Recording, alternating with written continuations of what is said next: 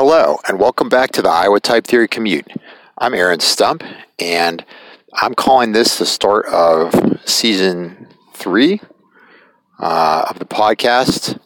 And really, Season 3 should have started a little earlier, but as you might have noticed, my episodes were kind of trickling out there because basically I was picking stuff to talk about that I didn't know as much about, so I had to do more reading and looking into it to share anything with you.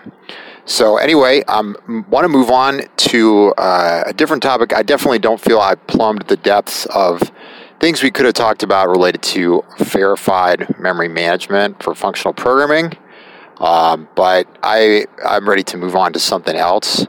And what I thought I'd talk about a little bit is another thing I don't know anything about. So I hope I managed to get some episodes out, not forever slow. Which is formal methods or verification technology or something like this for blockchain, for cryptocurrency. I don't know how you feel about it. I know some computer scientists who I respect very much who are totally dismissive of cryptocurrency and think it's total nonsense. I think it's pretty cool. I'm definitely more in the believer category. And that's a pretty big category to be in because people still seem to just be shoveling money towards cryptocurrency. And, so when I first started learning about cryptocurrency, which wasn't that long ago, because, hey, it didn't really get going until, what was it, Satoshi, was it 2009 or something like that? I forget now. So Bitcoin was born not that long ago, although it's given how much stuff goes on in the cryptocurrency world, it seems like an eternity. Anyway, when I first started learning about it, I was thinking, and I've heard about the hacks. There's been a lot of problems, and they continue to this very day, probably this very minute. Some poor DeFi smart contract is getting hacked and drained of all its liquidity. But when I started learning about these hacks and stuff, I thought, my gosh, this is, formal methods should absolutely be getting into the game on this because, for a long time, formal methods, the term formal methods, as far as I understood, basically arose kind of from software engineering, where it's like, there are all these methods we could use to improve the quality of software, testing, auditing, coverage checks, all kinds of different, more like process sort of solutions.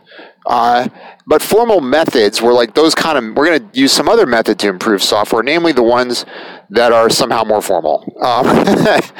So I'm not crazy about the name, but so this encompassed, model checking or theorem proving or any kinds of technology that were meant to apply some kind of logical, deductive methods to software. And anyway, sort of from a software engineering viewpoint, formal methods were always, I think, pretty niche kind of thing. So, people would talk about, flight control software or software for implanted medical devices or for nuclear power plants and stuff where if there was a bug and a system failed, the results could be catastrophic. With loss of life and all kinds of really serious consequences beyond just kind of being frustrated that some piece of crap software isn't working the way it's supposed to. So, so formal methods, I think for a long time, happily kind of again, in the software engineering school, sort of relied on this argument that kind of, our technology is really important for securing the most critical systems. That argument makes sense to me. Who could really argue with the fact that, for something where the consequences of failure are so great, we should be prepared to apply costly but ultimately more powerful methods.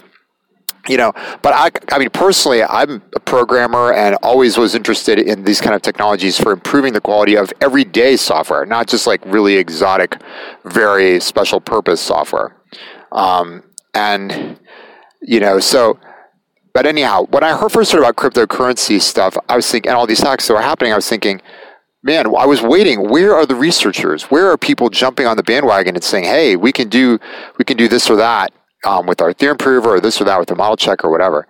And it took a while. As a interested but sort of casual observer, nothing really got going for a while, but it's going now. It's going now in academia, and it's going now in industry, where there is a lot of interest. Again, as an outsider, I'm seeing lots of interest in applying verification techniques to ensure that, for example, DeFi contracts are not subject to exploits. And I'll talk a little about that. I personally have like an armchair interest in cryptocurrency, and so I follow the industry a bit. There's so much to know and follow about it. Again, with apologies to the people who think like, sure, you can learn as much nonsense as you want. It's all pointless. So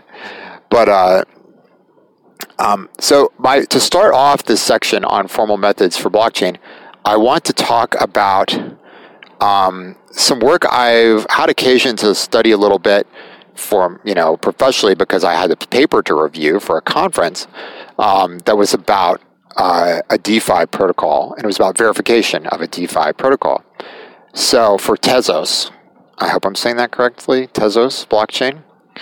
And I will try to share with you, you might be listening to this because you know all about cryptocurrency and you're curious about formal techniques or verification techniques for it, or vice versa. I'm expecting most of my listeners probably know comparable amounts about it as I do, about cryptocurrency stuff. And,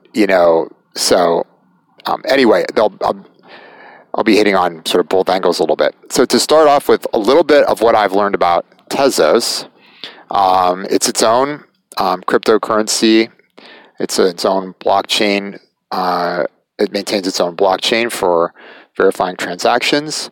It's high at its high level. It's what it seems to view its main contribution as is methods for having the community, like the people who are, say, running Tezos nodes, be able to upgrade the Tezos software in a sort of decentralized fashion, and so make changes to the protocol without really, in some sort of coordinated way within the system. That seems to be, just looking at the Tezos stuff, that seems to be what they're most proud of as being kind of unique to them.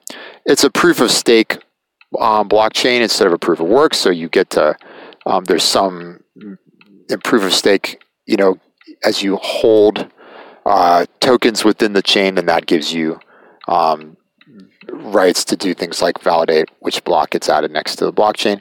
I'm sure there's lots of ins and outs of that beyond that high-level view, which I don't know. So, and DeFi, the kind of protocol, the one I want to talk about, because there's several verification efforts related to it, is a protocol called Dexter. It's not a protocol, sorry. It's a smart contract. So Tezos has a smart contract language, and this is a smart contract. It's called Dexter, and apparently there were flaws found in this, and so there's a second version, Dexter 2. And the basic idea is it serves as some kind of decentralized exchange system. Now, to be honest, I didn't understand some of the exchange aspects, but the contract, it's just a piece of code that's being run on all these computers distributed all over the world. And the piece of code keeps track of balances that people have in, and this is where, my knowledge might need a little bit more refreshed. But it's basically itself keeps a ledger of what people own, and the goal is supposed to be able to facilitate trades between different Tezos, different tokens that are running on top of Tezos, because they have a sort of a standard, which Ethereum has too, and to bigger footprint, I think, for letting you kind of create your own token on top of theirs, just as another contract. So there's a contract that's just like, okay, I mean, basically to create a token, you just need to say, all right, who owns what? And, so there's a smart contract that lets you say, okay, all these users, these are the balances they have of my token that I just made up. And then that contract, there should be some way to do things with those balances, like maybe have one user send a token to another user and this kind of stuff. And so Dexter is meant to facilitate exchange between these kind of tokens and between Tez, which is the coin on Tezos. And so next time I will try to make sure my DeFi knowledge is like a little better than that. And I will talk a little bit about, there's again several verification efforts that I've read about for Dexter. And I'll try to share a bit about those in a couple of episodes, both so we get a better feel for what a DeFi smart contract is like, if we're more coming from the verification world or the types world, and also for if you're coming from the other world, like what verification different techniques could mean for such a program. Okay, so thanks as always for listening, and feel free to shoot me an email sometime if you want to ask about anything. And I appreciate listeners. I do try to write back to everybody who writes to me, and occasionally I'm slow, but I don't think I've dropped any balls on that one recently. So yeah, hope you're well wherever you are. Take care.